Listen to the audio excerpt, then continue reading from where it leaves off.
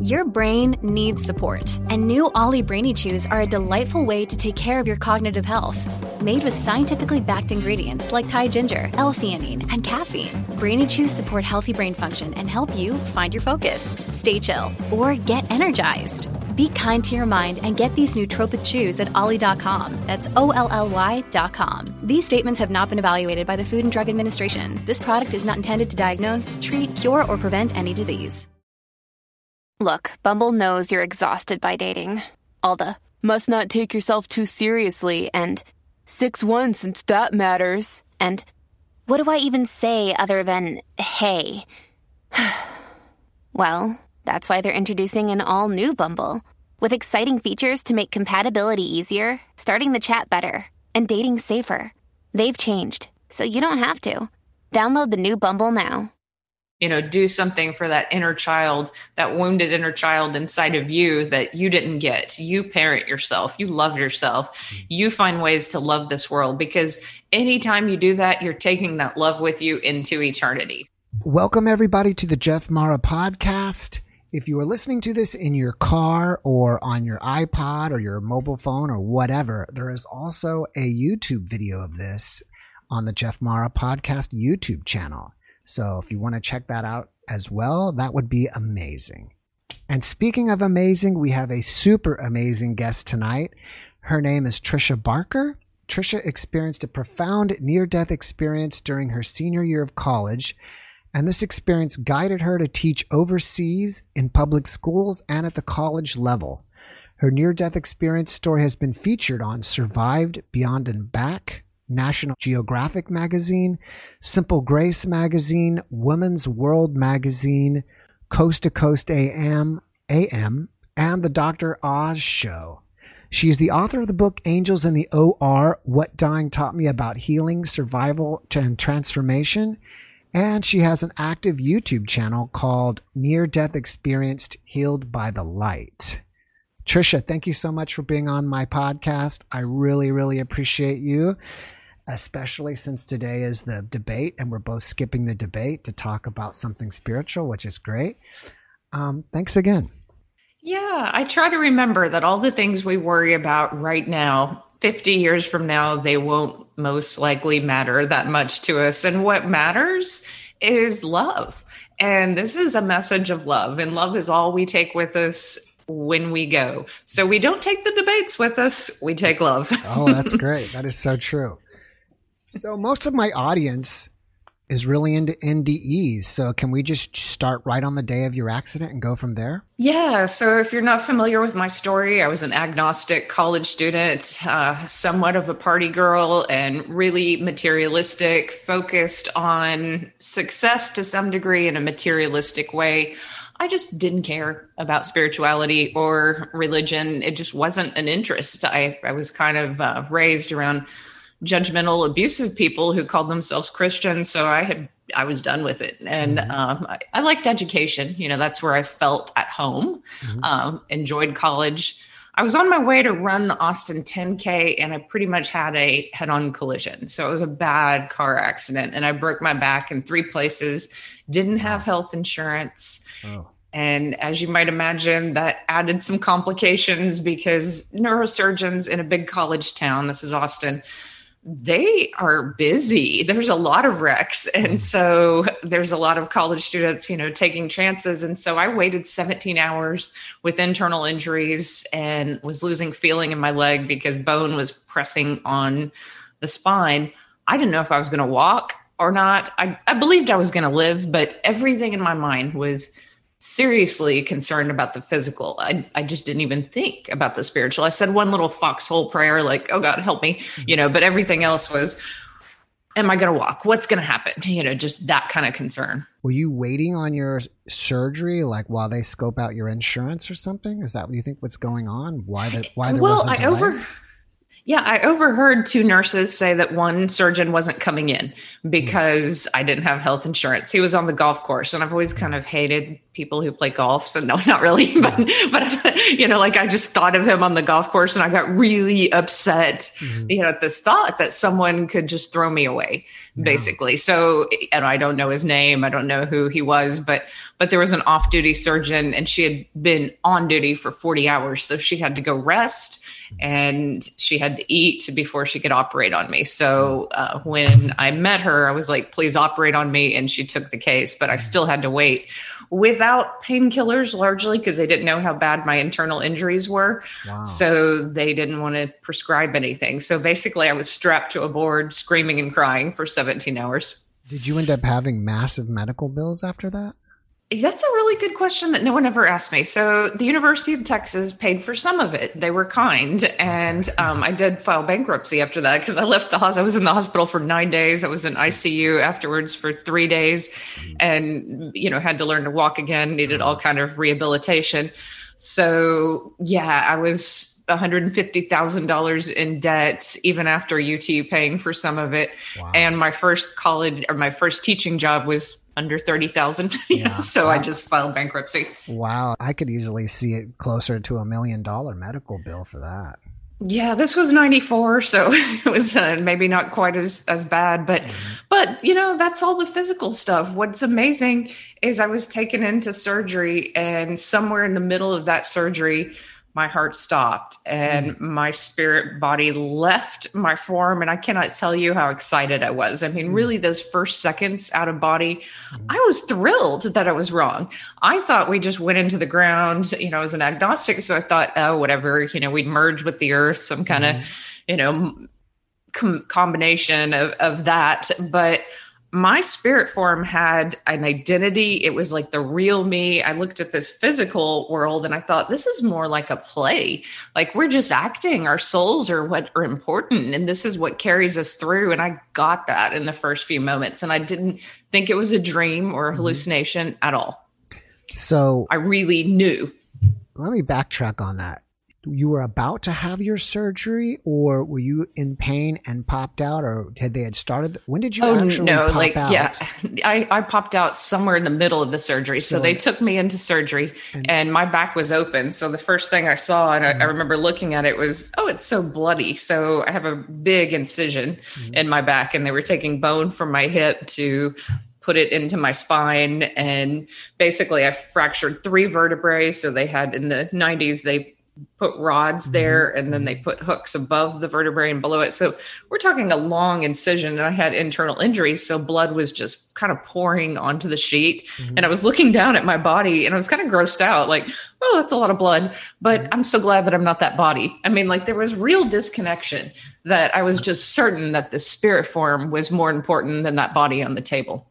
Yeah. I find that interesting because one time the only time I was under any type of anesthesia was I had to have a scope down my throat. And they just said, okay, you're going to 5, 4, 3, 2, 1. And it was just like blackness until I woke up when it was over. So I find it interesting that they probably did something and you went blackness, but then all of a sudden in the middle of the surgery, you just kind of went and popped out. And instead of waking up like at the end of the surgery, when you immediately got out of your body, were you just like, hey, whoa, where were you? Did you already know were you like confused and like, hey, where am I? Or were you just like, hey, there's my body. What am I doing here? I felt excited. I mean, I have to tell you that I just knew that my spirit form was more than this body. And I was wrong about being an agnostic. I just knew that we continue on. And there were 2 9-foot angels behind the surgeons. So these angels were these light beings. I didn't call them angels at first. They were just highly intelligent beings with light that emanated from their eyes, and they spoke telepathically. And I felt as if I was learning things really quickly. So my soul was understanding that I was out of body. They were there to calm me down, to show me that everything was going to be okay. And they were almost playful. They sent this light through the back of the surgeons and it lit up my whole body. And I remember thinking, oh, those brilliant surgeons think that they're doing such a good job on my back, but they're actually being assisted by these light beings. And I knew that I'd walk and I'd run. And I knew that these angels were somehow a part of the healing, these light beings. I was just amazed that they were there for me. And, People a lot of times don't understand, the concept of angels, but I think that they are there for us when we get a tough diagnosis or when we're going through something incredibly difficult. And I think they help many people transition. That's what I've come to believe now. So in that moment when I'm out of body, before I think the quote near-death experience begins, because my heart hadn't flatlined at that time, they are there, I'm out of body, and then the monitor flatlines. And at that point, I knew I was dead, and I knew that the surgeons were going to have to start doing something. And my back was open, and this would be bloody and gross, so I didn't want to see it. So I left that room, and the spirit body can just go through a wall. So I remember going through my first wall really quickly, and then I'm just out, and then I went through some more walls, and I was standing in this waiting room area, and there was a vending machine, and I saw my stepdad walk and get a candy bar. I don't know why I saw him, and I didn't know why in that moment, but that became the moment that researchers love because it's a verifiable moment outside of form. So that's why National Geographic and Dr. Oz and so many people have taken interest in my story, is I later verified that he did indeed get that candy bar. And at that moment, my mom and dad were certain I died. And I know that parents have a spiritual, physical bond with their kids. And I know that they felt it when I was about to die, because they were both on their knees praying, certain that I had died. And I just saw my stepdad. And then I was out over the night sky in Austin. I left the hospital. And many near-death experiencers have what they call a moment of oneness. And my moment of oneness was just this happiness. Every person that I'd ever met, talked to, I just wanted to say, hey, enjoy your life. Love everything about it. Enjoy it. Be good. Be happy. And goodbye. I mean, that was basically all my soul wanted to say, because I didn't know, even though the angels said I'd be back and I'd walk and run, my soul was floating above Austin. And I thought, am I coming back? Am I not? What's next? And I transitioned through this portal, kind of a quick tunnel into like the stars behind you, this beautiful galaxy of stars with lots of light. And I just was floating there. And I felt this, I call it the light of God, but it could be ultimate consciousness. It was just divine intelligence that felt so beautiful and healing coming toward me. And it was far away still, but I felt it. And then it projected almost like a hologram, parts of my life into the night sky. So it was almost like I was watching this movie in the night sky, and I saw different parts of my life. Some of these parts of my life were good. Like I was a kid who loved nature and prayed, and God liked those moments. It was like, that's beautiful. I was shown one moment where I needed to change. And this is a moment, I was 22 and I was kind of judgmental. And there were some people who I worked with who I didn't think they were, quote, cool. They were older than me and they didn't go to my college and they didn't like the same things I like. So I just didn't have time for them. I didn't talk to them, wasn't interested in them. They actually went home and prayed for me because they felt that I was sad. And when I saw that they actually cared about me and I didn't take the time to like them, I just felt so deeply embarrassed and so deeply ashamed. And then I just saw how beautiful they were inside. And I thought, wow, so many more people are just beautiful inside. And I need to get to know the hearts of people. I need to look into their hearts the way God looks into our hearts. God sees that we're good from the inside. And that was such a huge lesson for me at that time in my life. Just, I knew that I'd come back and care for people at this deeper level. And then the near-death experience kind of continued on.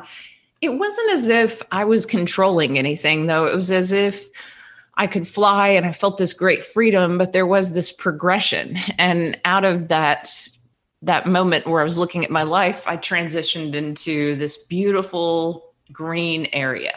And my grandfather was there. He was the only person who was dead. I've interviewed a lot of researchers, and they always say near-death experiencers always connect with someone who is dead. They're not connecting with someone who is alive still. They're, when they meet someone in that afterlife, they have been there a while. And my granddad died when I was 10, and then I was 22 at that time. He looked very young. I didn't recognize him at first because he died of leukemia in his 70s, but in heaven, he looked about 35 and his eyes glowed with health and he just looked beautiful. And yet he seemed to love me. And I understood that, oh, okay, this is my grandfather, because he brought, of all things, with him this truck. And this is where people kind of go, a truck in heaven? That doesn't make sense. And, you sure this isn't a dream? And I have to say that it isn't. It was his way of saying everything that is lost is regained in heaven, because this truck sat in our front yard and it rusted and my dad didn't take care of it. And it was ugly, and there in heaven, it was this beautiful truck again. And I decided to be a child. So my soul at that moment decided, oh, if he can be young, then I can be at any age, I'll be a child. Mm-hmm. And I sat in the back of this truck and he drove me through this beautiful green grass. And I just felt the deepest peace I'd felt in so long, like just deeply peaceful. Mm-hmm. And as if I could just rest for 1,000 years. Mm-hmm. But at some point he looked at me and he said, hey, look up there. There's this, beautiful light. And I knew that meant God. Mm-hmm. And suddenly I got really excited. And he said, do you want to continue on? And I said, I do. And my spirit started flying toward that light of God. And I felt different people's prayers and I could hear every word that they said. And they were trying to pull me back into my body. Mm. One aunt had lost a daughter in a car wreck and she was begging God that I'd not die. Mm. And I remember thinking at this point, oh, that's cool, but I'm about to meet God. I don't care. I'm ready to move on. Right. I'm ready to meet God. And as I got closer and closer to that energy of God, I'd never felt so good in my life. Like in my human body, I'd never felt totally comfortable. I'd always felt a little insecure or a little bit in pain or a little bit odd, never fully happy. And all I can say is I felt safe, happy, loved, right, loved exactly the way I am, and just bursting with joy. Mm-hmm. And it seemed like that was the birthright of every person. Like we should feel that good. Mm-hmm. And it's just a shame that we don't. And I knew it in the presence of God. And of course I never wanted to come back because that's the best feeling ever. Mm-hmm. That love is just so intense. And yet I was stopped and there was this barrier, this energetic barrier, and I hit it and I wanted to keep going towards God because I didn't know, what happens when you get closer and closer. Do you understand more? I did notice that my own energy field had changed, like that love had somehow changed me, but I hit this barrier. God said, look down. There was this river and there were many different souls. Some of the souls had light around them as if they were connected to God. Other souls had a shadow, like darkness around them. And I remember asking, like, what does the shadow mean? And God was like, oh, that's fear. And it blocks them from the light of God. It blocks them, from the light of their knowing. And so it was just love or fear. And that was it. And that seemed really simple. From that point of view, it gets really complicated here. But over there, there's so much at this soul level that makes a lot of sense on a metaphoric level. And so God was like, you're going to go back and you're going to teach. And I understood that this was not spiritual teacher. This was actually teach in schools. And I was upset at that. I was like, no, God, you misunderstand who I am. This girl wanted to not do something traditional that women do. She wanted to do something that was going to bring her money and acclaim in some way, not teaching. And God kind of laughed at that point. And that was the last thing that I had in that realm. And I almost felt like my soul was thrown back into my body, like a softball or something. Like I remember hurling through this darkness and then I was back in my body. Wow. All right. I have lots of questions. Plus we have a question here. Let's catch this one first. When your spirit was floating and the doctors were working on your body, did you want to come back to the earthly life or did you want to stay there? And I think we can. Yeah, I wanted to stay. Yeah, I definitely wanted to stay, but it was in waves. So initially, when I just felt this oneness with everyone, I was kind of liking the freedom of flying around out there. It was fun. It was the first time I'd probably ever flown. Maybe I'd never had a lucid dream as a kid or something. And I just felt this freedom that you don't feel. I mean, we all dream of flying. So that was the first moment that was just exciting. But yeah, once I touched that love of God, I knew that this realm was not the same and was a little bit more painful. Right. I have another question here is asking, do you felt like you were forced to come back? Yeah, like there was not a choice. There was not a discussion. Like I was forced into two things. I mean, I think if I would have gone against God's will, I think my life would have been a big mess. So if I would have come back and said, no, I'm not going to be a teacher, I think I would have just been miserable doing other careers. And there would have been so many things that would have gone wrong that I would have had to try teaching at some point. So I was given a mission, an actual mission from heaven to go into the teaching field. And I did not get to argue to stay there at all. I was sent back. That was it. I want to go back to, can you describe what the angels look like? Were they like your traditional angels? I mean, you said energy. Did they have wings, or did they just look like silhouettes of people with energy? Or could you make out like characteristics of their faces and anything like that? Yeah, it's an important question. They were androgynous to begin with. So they were either they weren't either sex, but they had longish hair that was kind of wavy, but it wasn't like a color of hair the way you have color to your hair. It was as if they were made of light, this bluish, grayish, yellow. I mean, like, it's hard to describe. It's all kinds of light at one time. And they were very large, and they seemed ancient, as if they had come from another realm, as if they weren't human, as if they understood something about the spiritual realm at a deeper level than I understood. So I felt kind of in awe of them. I didn't see wings. It was just flowy energy. So if they took off with wings, maybe they had them behind them, but the way they were standing, it was just as if the energy was wavy. And it was almost as if they took on a form just to take on a form, if that makes sense, that they were intelligent consciousness and light. And this form made sense to my soul, that since I was in college and I loved, my professors who were deeply thoughtful and intelligent, maybe they took on this form of intelligence so that I would just kind of look at them with reverence and listen to what they had to say in that moment. But they seemed to have characteristics that I appreciated, if that makes sense. So maybe everybody's angels suit them. That's interesting. I love music and sound oriented. So besides maybe hearing telepathic conversations, because I'm assuming that all happened telepathically, did you hear music, or can you recall any kind of sounds that you heard? Or was it like a soundless place? That's what's so strange. I love different near-death experiences that feature music. The only bit of sound that I got was when I was in that beautiful holding place, I like to call it, where my grandfather was in nature. The wind almost had a musicality to it as it was blowing through the grass. There was just this playfulness of everything working together, and the grass was so deeply alive. But it was mostly telepathy. When I heard God's kind of voice, in a sense, it seemed to boom within me, and it wasn't masculine or feminine, but it was just this booming voice. But a lot of times I saw actual words coming at me. Maybe this is just me, but when the angels said, "Watch this," when they sent this light through the surgeons, it was like words were written. And I also saw the words, "Love is all that matters," floating in the sky, remind them to be like a little child.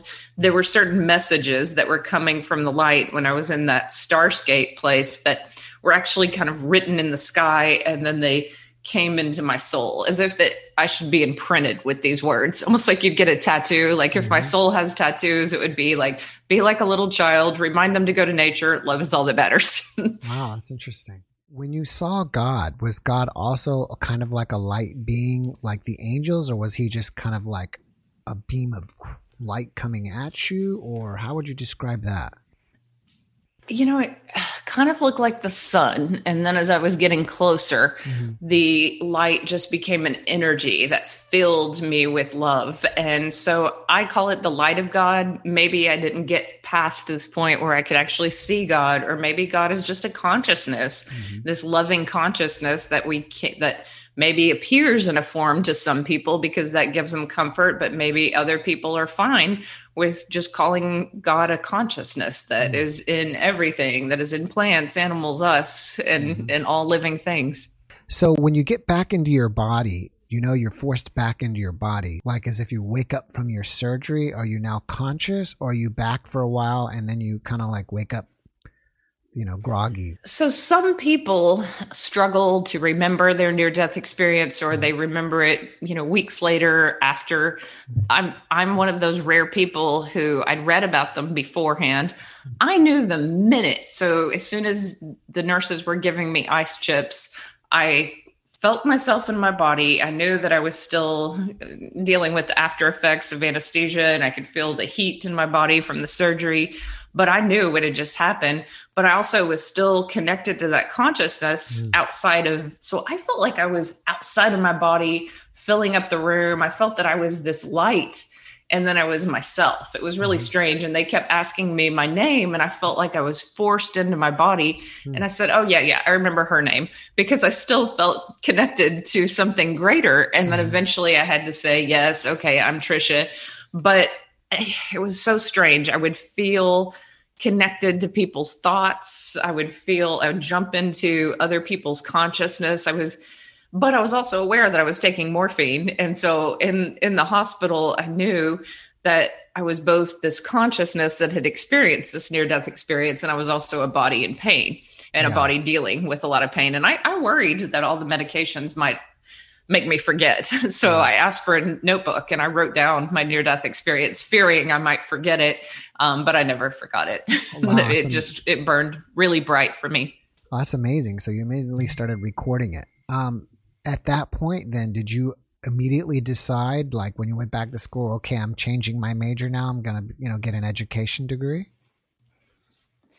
Yeah. So I already was an English major, but I had looked into law school, and I was also considering editing. But I went back and I took the certification to get a teaching certification, and went through that and did my student teaching in Austin, and really just kind of dug in. It took a full 9 months to recover. And then I was back the next year. Oh, interesting. Have you found like anything profound in your teaching career since then? Yeah. So what I realized, God works in the most, mysterious ways. It's a cliche to say that, but teaching healed me. So I'd had kind of a tough childhood, and I was very aware of the misfit kids, the shy kids, the ones who had experienced abuse, the ones who were going through tough times. Whereas other teachers might judge them, I knew when to step in. I knew when to figure out, hey, this kid needs extra help, and I'm going to walk him or her to the counselor, and I'm going to call CPS. So I really just became someone who was very much in touch with the emotions of my students. And I also think I was good at encouraging them. Like, you'd be surprised how few people get compliments on what they do well. Like they're often controlled and told, do this, do that, and that's what school is about. And I found that if I just showered people with compliments about what they actually did well, they flourished. If I believed that my students would do well, they rose to that occasion, and it was just great fun. So a lot of the wounds that I had, I think, were healed along the way. And then I also realized that service is important, that a lot of people suffer from depression, and I had suffered from depression. I'd even, considered and took pills to kill myself before this near-death experience. So I had suffered great depression. And I found that if I was in motion, helping other people who were struggling far worse than I struggled, I felt connected to the light. I felt as if God and angels and their ancestors were working through me for the benefit of these students. And I had the benefit of that. So service doesn't just help other people, it helps you. And that's what I realized, is we're all connected. The near-death experience showed me that moment of oneness, and teaching is a real interesting career, and that you're connected to a group for a certain amount of time. And that's your group. And you also have power. So out in the world, things can be a little bit more confusing because you can be victimized. But in a school system, largely you're in control as that teacher. So as the authority figure, it was safe for me to love these kids, unconditionally, and for me to believe in them. It wasn't as safe out there in the world. As a 22, 25, 26-year-old woman, like that put me in danger at times, that attitude. But being in that realm with some authority. It was great. Oh, that's interesting. I don't know if you believe in this or not. We'll see. A, do you believe in reincarnation or not? And B, maybe your whole point was you were supposed to be a teacher in this lifetime and you needed a little reminding. Possibly. At first I had a barrier against the idea of past lives, but then when I moved to Boston, I just had all these dreams of dying in the 1920s. And when I got to Boston, I just recognized older streets, and it was just so weird. Like, I didn't need a map. I just felt as if I'd lived there before, and I just understood this town, like a 1920s version of the town.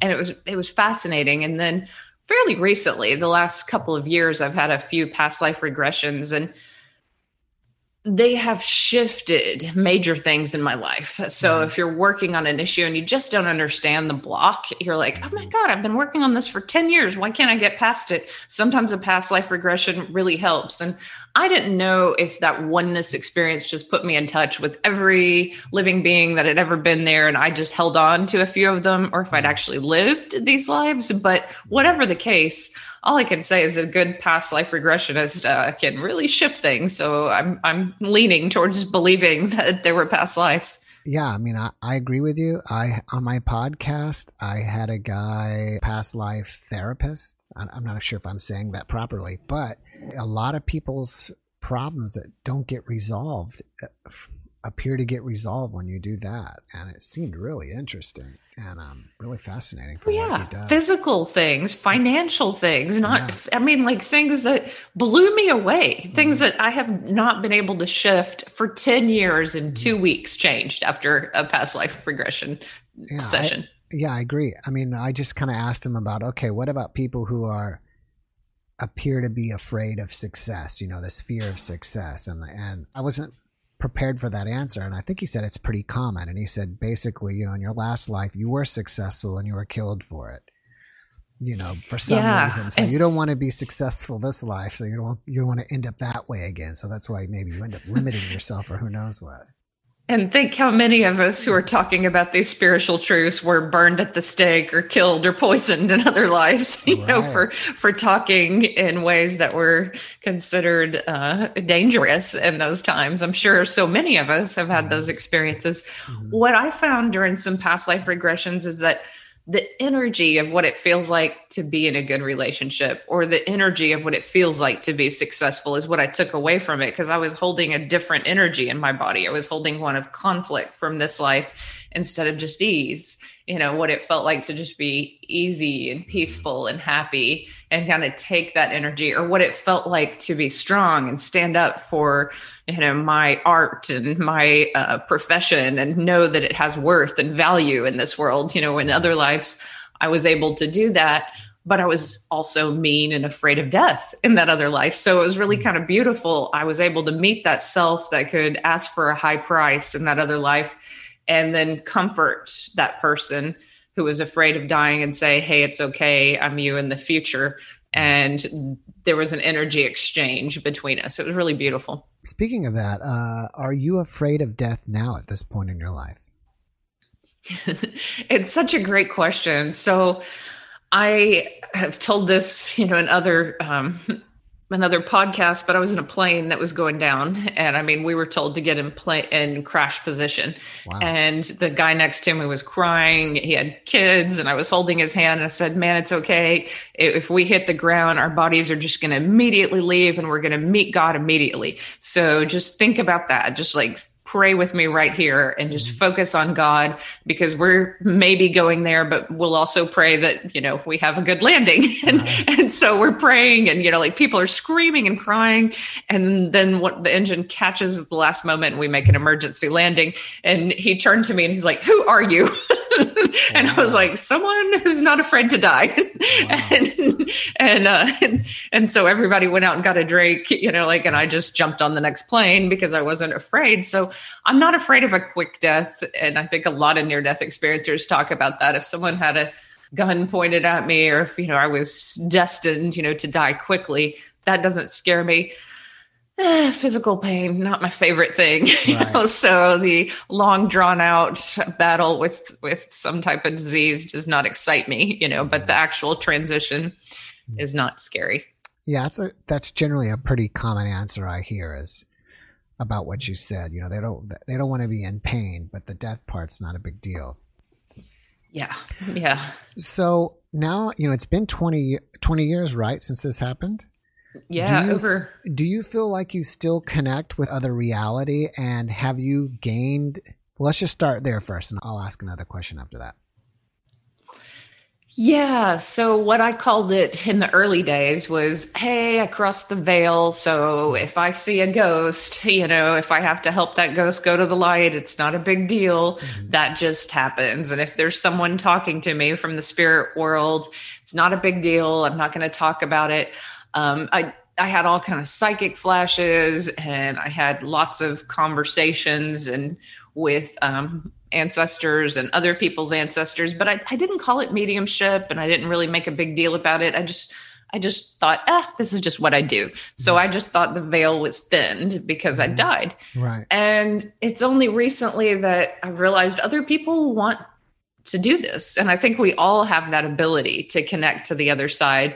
So I'm actually teaching a workshop where I hope that my energy and my explanations and my way of showing people how this can be done helps them. And that's just my hope. And a lot of mediums' hope is that, hey, you can be your own medium. You can really tap into your own intuition. You can study it a little bit more, and you can do this.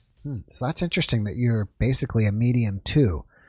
How do you do it? Do they just come to you at certain times, or do you see them in dreams, or do you have to meditate to see them?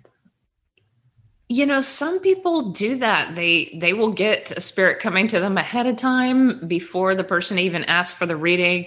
I personally shut it out. I've tried that ahead of time, and I don't like all the interference because it gets confusing for me personally. I might meditate 5 minutes before a call, or I might just pray with that person and then just tune into energy. Some spirits are really strong, and they'll stay with me after a reading if they personally like me, they want to keep talking to me. And it's kind of funny. I'm like, all right, so-and-so's father, you go talk to her, she misses you, and, wow. And so there's this, it's kind of cute. You never know. You have some ghosts floating with you or what?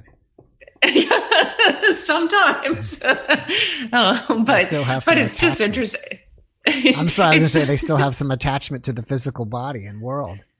Yeah, some of them do. And it's interesting which ones are. So sometimes someone who maybe didn't live the best life still had an openness to out-of-body experiences and spirituality. And they're really strong. They understand that environment pretty quickly. So even if they died a few weeks ago and, you're talking with someone, they've already integrated it. They were ready for it. They were ready. Their soul was just ready for that realm. And then others need sometimes a moment of healing. And it's, time is relative over there, but some people just want to take a break from everything that happened. And they just want to feel God's love and kind of be encased in healing. So where are they? Are they kind of like you were here and they haven't crossed over to be with God full time? Are they, are they like the people you mentioned earlier that have fear, or they just want to kind of hang out here, or are they stuck and you have to help them pass over? Most people have already transitioned. They've already done their life reviews. They've already been there near God. And in a split second, they're connected to their loved ones. So they will just come in and they try to send images or signs or things that will help their loved one understand that I'm talking to the actual person. Mm-hmm. And it might just be images of their last few years or images that were important to them. And it's just a way of communicating. So they're connected in love to their loved one.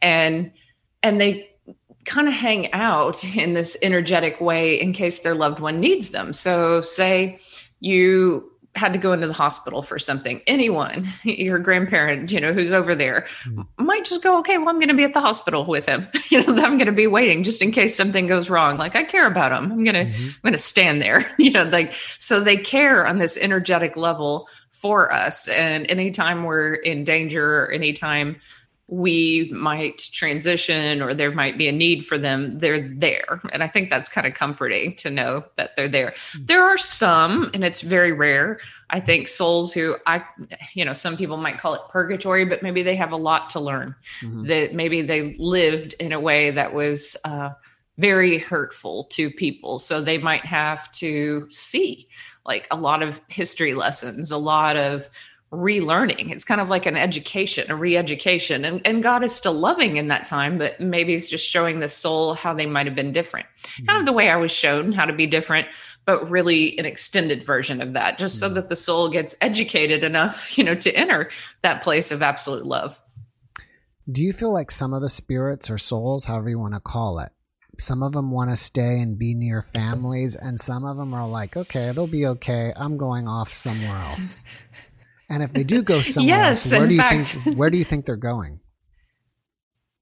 Okay, that's a great question. So some souls are a little more free than others, and other people want to know, do they reincarnate back into the same family systems? Do they stay near? Some people's parents who I've connected with are still very attached to their kids, and they want their kids to be fine. They might explore things in that other realm, but they certainly are watching their loved ones. And my father happens to be a pretty free spirit, so he was there with me for several years. But as time has gone on, his message to me is consistently, "You've got this, you're fine, I'll see you soon." And I'm like, "Soon? What do you mean soon?" And he's like, it's relative. And so he's like very much a free soul who wants me to rely on my own knowing and to believe that I'm doing okay in life, and I don't have to rely on him like a crutch, in a sense, to invest more in real people than the spirit world. I know that sounds kind of strange, but like create loving bonds here instead of just my spirit dad.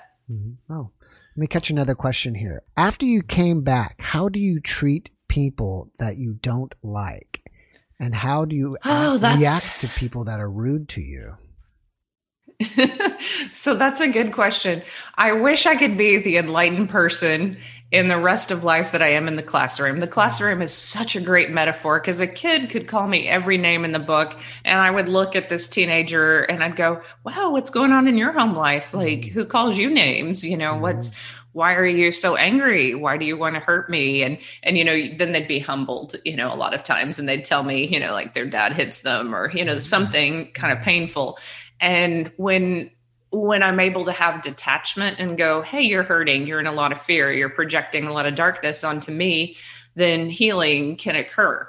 But, I've been viciously attacked since stepping forward. I mean, I talk about some really intense topics. So early on, I was blogging before I wrote the book, and I was writing about sexual assault, and I was writing about, some really tough topics. And this woman in a spiritual community attacked me and said, "I don't believe, you're qualified to talk about this. I don't believe you've been sexually assaulted." I don't, just like, because she was jealous about a guy or something.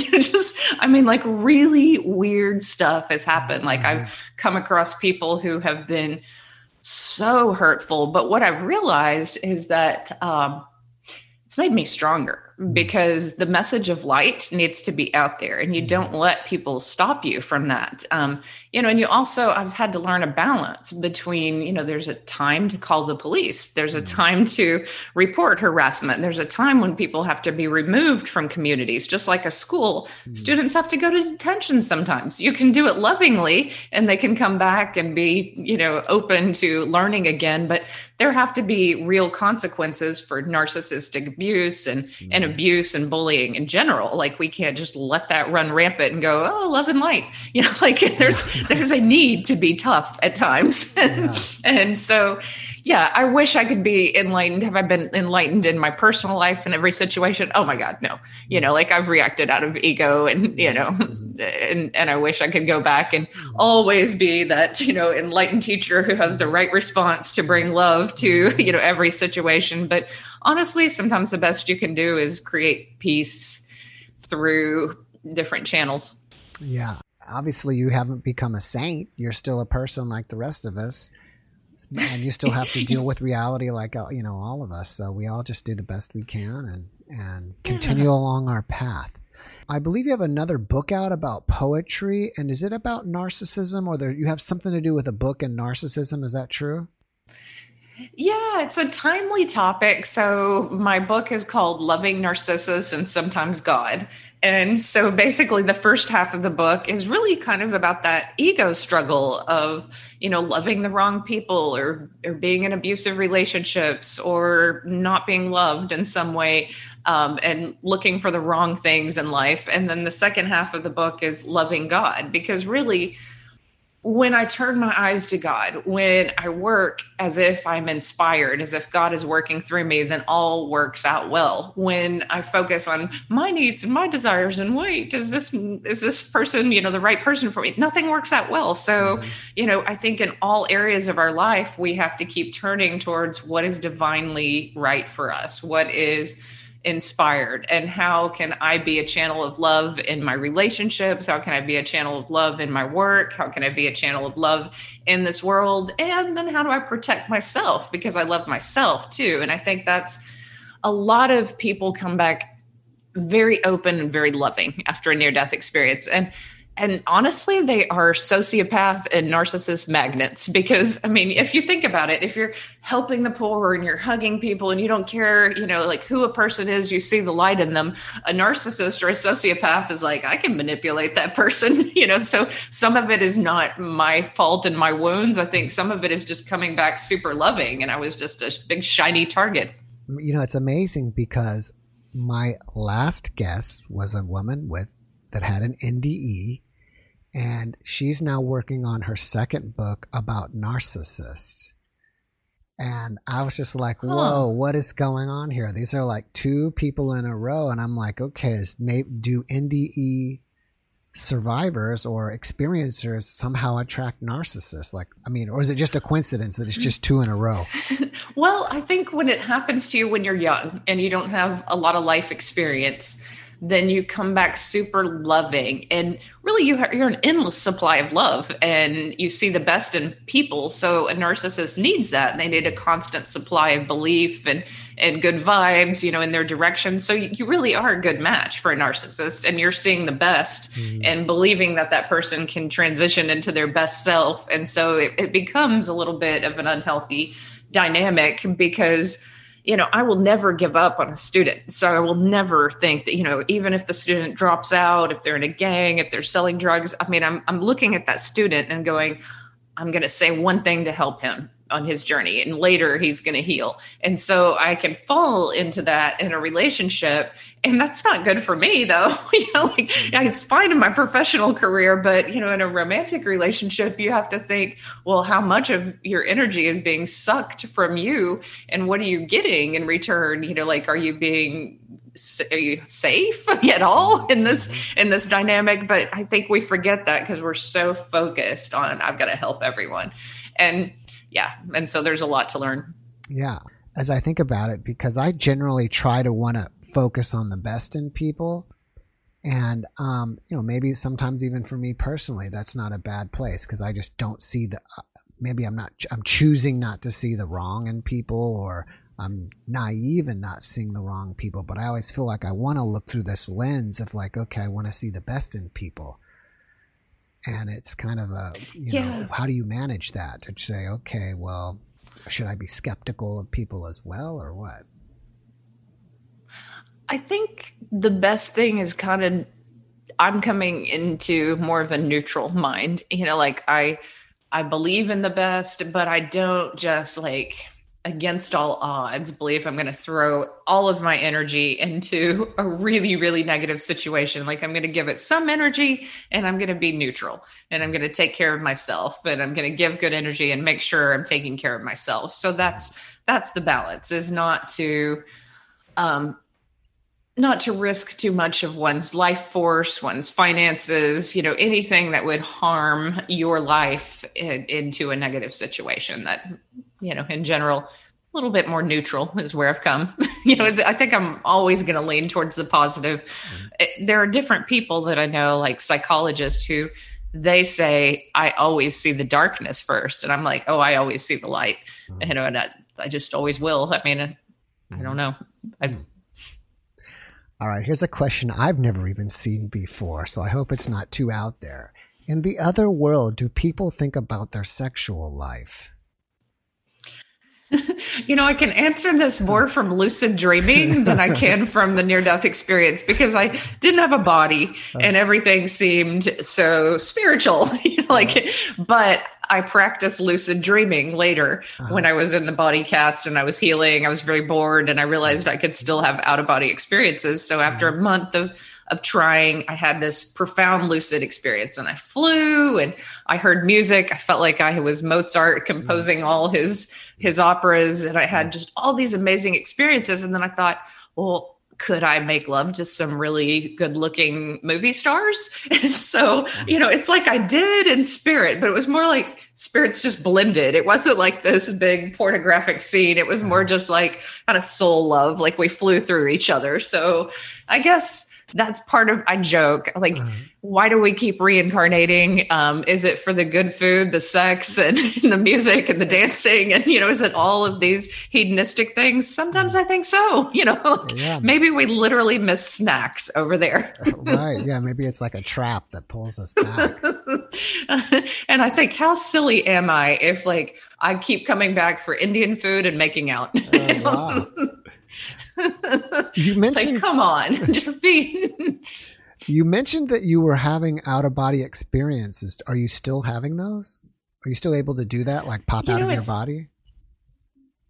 It is something that takes a little bit of practice. So if I'm kind of stressed out and overworked right now, teaching at the community college and doing a lot of things. It would probably take me a good month of meditation, making sure I go to bed early, that I don't have caffeine after a certain point in the day, that I take this extra time of not looking at technology before bed, and really setting the intention to have a lucid dream. And for me, it's different for everyone. It might be 1 week to a month of that kind of practice, no sugar, no stimulants, no alcohol, nothing before bed that's going to interfere with that.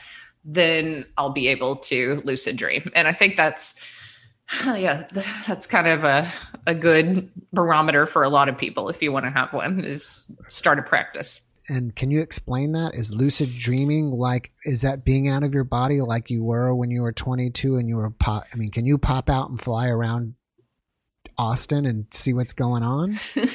Or are you just kind of like in a dream state and seeing kind of like stuff? How do you explain that? So usually the way it happens, you are having a dream and then you realize at some point, oh, I'm dreaming, and your consciousness realizes you're dreaming, then you can change the dream to anything you want. So it's as if you're playing around with consciousness is the way it feels to me. And so you can create something really beautiful where you're flying through the sky, or you're over Spain, or you're, somewhere different in the world. And yet it's all your creation. What's different about it is sometimes I'm able to manifest better than other times. And people who lucid dream a lot will probably recognize this. Like, there are times when I'm trying and I'm just not having a really good experience. I'm just barely able to fly, and I just kind of get up over here, and then, okay, I kind of did it, and then I'm back in my body. And then there's other times where it's really profound and beautiful. And when I'm in those really profound, beautiful states, it's like I'm manifesting better in my life. So I think it can be a reflection of where our consciousness is at that time. Yeah, that's interesting. A lot of my dreams, I'm like fighting people, or like running and fighting, or like in some kind of, I don't know if it's in a war or what's going on, but I'll realize in the dream, oh, this is stupid. Why am I dreaming this? Why am I'm not dreaming this anymore. I'm going to think about something else. And I don't know if that's a lucid dream, but I'll know that okay, this is stupid. Let's dream about something else, whatever. Or maybe I'm just conscious and I woke up. I don't know. Well, you can tell yourself that can be your trigger point. So if you get to that point again, then say, I can do whatever I want right now. So if you see yourself fighting, then just instead of saying, I'm going to do something else, go, I have the power to do anything I want.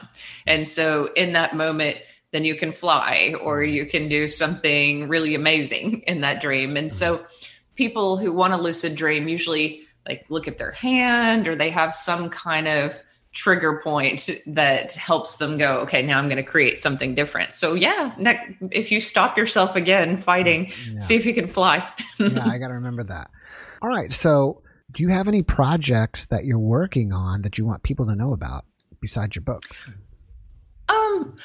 People can contact me if they want on my website, TrishaBarkerNDE.com. I do have a workshop on October 25th online through a yoga studio in town, but it is online, and it's about connecting and deepening your own intuition, where I can answer a lot of questions. And I really want to energetically connect people to their own intuition and their own abilities, because that's my greatest hope. Always, I think this is something we all can do and become more aware of. Oh, that's great. And then we have the book that we mentioned first, and then you do have a book of poetry, right? Yeah. So my book, Angels in the OR, is about my life and near-death experience. The poetry book, Loving Narcissus and Sometimes God, that's my focus in graduate school and in college, is poetry, actually. And so when I teach a lot of themes from the other side, kind of mysteriously woven in there when I work with students. And so I decided to just self-publish the book. The Angels in the OR is traditionally published, but I just decided 2020 is a good year to just put something out there that has just been setting, on my computer for many years. And anyone who loves poetry is welcome to view it free on Kindle, because if you have Kindle Unlimited, it's free. Oh, okay, great. Do you have any other books? I do love writing. So I'm working on a young adult novel, which it may have some spiritual themes, but it's really just kind of fun because I know that grade level. I taught that age group. And so I'm working on that. That might be a few years before it's out. And I'm also, for my college, and this is just commissioned for the college, but I'm writing about resilience and college success for students to basically succeed. Oh, wow. Okay, that's great. Let me catch another question here. When someone dies too early, is it possible they are sad or angry over there because they didn't want to die early, of course? It's an interesting question. I haven't felt that too often. What I have felt in one reading is a little bit of guilt when someone died because of drug use and they left a kid behind and they were a teenager themselves, that there was some guilt surrounding the life that they left behind and some remorse. And there was unresolved things in that soul's life. And so I tried to energetically help in that moment. But yeah, there seemed to be, in that instance, some, but most cases, I think people do go to the light and they do feel just release and they do feel peace around this. And they, if there's any regret, they just want to send love to the people who are hurting. They don't want people to hurt forever. They want their loved ones to enjoy their life, and they know that they'll be reunited with their loved ones, that to them, time feels different over there. And it seems like a short amount of time, like our lives. How we look at insects and we think, oh, they just don't live very long. I think that's almost how souls look at the human life over here. They're like, oh, it's really short. You're going to be here in no time. Oh, wow. And so there's this sense of, we're going to be reunited. Don't worry. I often have felt that over there is no time, and it's a timeless place. Would you say that is true? Yeah. Time is so hard to describe. That's why when they look at us, they just feel like they're going to see us tomorrow. That's the way it feels to them. They're like, okay, I'll see you soon. It's just this, we're going to reconnect. Don't worry. And here, we mourn, and it takes just a year to even feel normal after a major death in our life. And then 5 years before we incorporate it, and we grieve maybe our whole life in some instances for someone we've lost. And so over there's an acceptance, largely that, hey, we will see each other again. I think we wonder too much here if we'll be reunited. And that's why I think that intuition is so important, because when you can begin to feel some of that love while you live, you feel more empowered here, knowing that there's so much love that is supporting us at all times, both from the angelic realm, from possible guides, or from angels, from God, from ascended masters. There's just so much. Oh, that's amazing. Do you feel like you've figured out that there's a point to life, or, like some people say, well, we're here to, learn lessons, or there is no point to life? Yeah, that's a good question. I think wisdom is learning how it kind of harkens back to those earlier questions about, are you your best self after that accident in all situations? I think we are prepared to be better and better in every situation, and that hopefully there is a trajectory of learning, that we are certainly learning lessons. And then hopefully, I think, we all wake up, hopefully, at some point, whether it's just, a book that we read that opens our mind and we follow a path, or a convention or a dream or a near-death experience. Hopefully we realize, like, hey, this physical is informed by the spiritual. And I think that is the big wake-up call for so many of us. I know that when I looked from the other side at this physical realm, it seems so magical. I mean, angels were working through neurosurgeons. I mean, how amazing is that? And nature can heal us and sends us healing energy when we're depressed or when we're sad or when our body's hurt. If we just go out into nature, we can feel better. I mean, there's so much that is beautiful and magical about this existence. And I think we are meant to wake up more and more to the beauty of this life and also be connected to the other realm. Do you feel like you're going to keep teaching forever? Do you feel obligated because of God wanted you to teach? Or at some point, do you feel like, okay, I've done enough teaching. Now I can move on to something else? So it's really interesting. About 5 years ago, right when I was writing the book, I got a message, and it sounded the same as when I was in my near-death experience. And it said, your contract is completed. And I was like, what? What do I do? And I didn't know what to do. And I still don't know what to do. So I continue teaching, but I'm doing these other things. Like, I start summits and interview near-death experiencers. And I do a lot of things online and teach other types of workshops. But honestly, I feel sorry for all those near-death experiencers who weren't given a mission, because now I'm like, what am I supposed to do? I don't know. I really don't know. I'm figuring it out, because people always attack you and say, oh, you just wrote a book to make money. No, I still have to teach. There's not a lot of money in books. Right. People, you do it for love. Right. That's amazing. Yeah, I was just curious about that. So I appreciate you answering that. Let me see if I thought I had one more question here. When you were there, obviously you were full of energy. Did you ever feel anything physical, like being hungry or anything that would manifest as a physical? Yeah, like people are asking about, people are asking about that. No, I have to say, honestly, no. Like, when I was in that heavenly realm where my grandfather was, I had to remember that I was a form. Like, I kind of felt like, I was part of the light. I was just flowing through this energy. Oh, here I'm looking at a blade of grass. I felt like this point of consciousness more so than in my actual spiritual body. But then I realized I could manipulate this spiritual body, that generally we kind of look like ourselves in that realm, but full of light. And we can make ourselves different ages. Maybe we can make ourselves smaller or bigger. We can kind of manipulate that. But there isn't this physical sensation of, I'm going to go pluck this blade of grass. You just see that everything is made of energy. Right. That's very interesting. I got a nice comment that says, thank you for all your positive messages. You are beautiful inside and out. Oh, well, thanks. I need to hang on to those positive comments and not worry so much about the attacks. That's sweet. Thanks. A couple things that I noticed on your Facebook, and I found it very interesting, is you had mentioned something that there's a lot of competition in, I don't know if it was in the NDE world or the NDE people or spiritual people on Earth, not in that, not in that environment. If you care to comment about that or not. Not so much NDE groups, but I think I'm one of these people who's very communal. Like, I'm always looking for, how can we all work together and create a better community?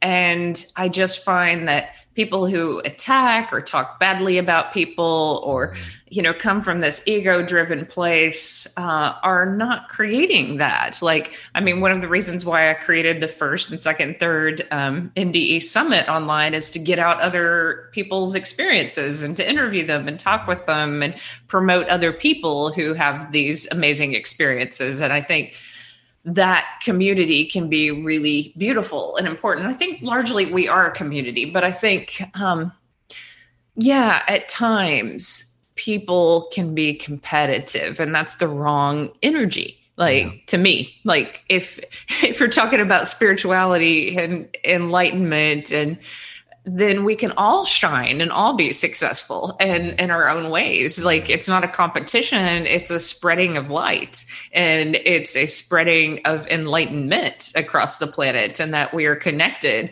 in that way. And that's just that's what I want to promote and what I want to believe in, that I care about other people. I don't care if someone's more successful, has more followers, does well. Like, I'm just happy that the message is getting out there. Yeah, I think that's great. I think maybe the competitiveness, some of it maybe just within our genes, but some of it also is just maybe insecurity, jealousy, just human things that take over on some people at some point. Yeah. I mean, none of us are perfect. I'm sure I, have my moments of not doing the best either, but I would assume that there's others that are worse than others. Yeah. I'll kind of leave that there. I don't know where I'm going with that. Well, yeah, it's just interesting. Like, I think many of us enter the spiritual community and we think everyone's going to be enlightened and it's going to be awesome. And then these, very ordinary things crop up where someone's jealous of you over a guy or someone dislikes you for that. And you just think, really? Like, seriously, we can't get beyond that. Can we just rise up a little bit more than this? This is ridiculous. Yeah. All right. Well, before we wrap it up, let's end on something positive. So can you give us one last positive message to go on with? Yes. And that is, if love is all that matters, then people often ask me this question all the time, and they'll say, oh, but no one's loving me right now. I'm like, no. You go out and you love that tree and you love the night sky and you adopt an animal and you volunteer somewhere and you be love in motion and you love yourself. Do something for that inner child, that wounded inner child inside of you that you didn't get. You parent yourself. You love yourself. You find ways to love this world, because anytime you do that, you're taking that love with you into eternity. So I know that, for all the mistakes I've made, I know that God forgives them instantly, and that all the love I gave to those students and that I gave to people, that's what my soul gets to take with me. And it is such a good feeling. So the more love you give to this world, the more love you have inside of you. And it's wonderful. Oh, that's I love that, because that's just a great thing, that you take the love that you've given with you. I think that's amazing. Yeah, I want to remember that. Yeah. And you don't take any of the hurt. So all those things that people have done, if you've been bullied or hurt or abused in life, you leave it on the ground. That's over. That's done. You don't take that with you. Do you believe that you take that more with you, is the love that you've given more than the love that you received? Or do you not even take the love that you've received with you? Only you do take the love you've received too, but it's like, it's a part of your soul. Like, your soul is almost like made of the jewels of the love that you've given. And, it's like you get to take that beauty, the love connections that you have with other people, you just stay connected that way. And say even the worst of relationships, maybe there was a thread of love and then there was a lot of darkness. Well, you just take that thread. It's like all that darkness is forgiven, and you just take the little bit of love that existed and the rest just didn't exist. Oh, that's great. All right, Tricia, thank you so much for your time this evening. It was a great interview. I wish you massive success with your book, with your class that's coming up, and anything else that you're getting into. Well, thank you, Jeff. This was a ton of fun, and I wish you lots of success as well, and have fun out there talking with all these interesting people. Yes. All right. Well, have a good evening. You too. Bye.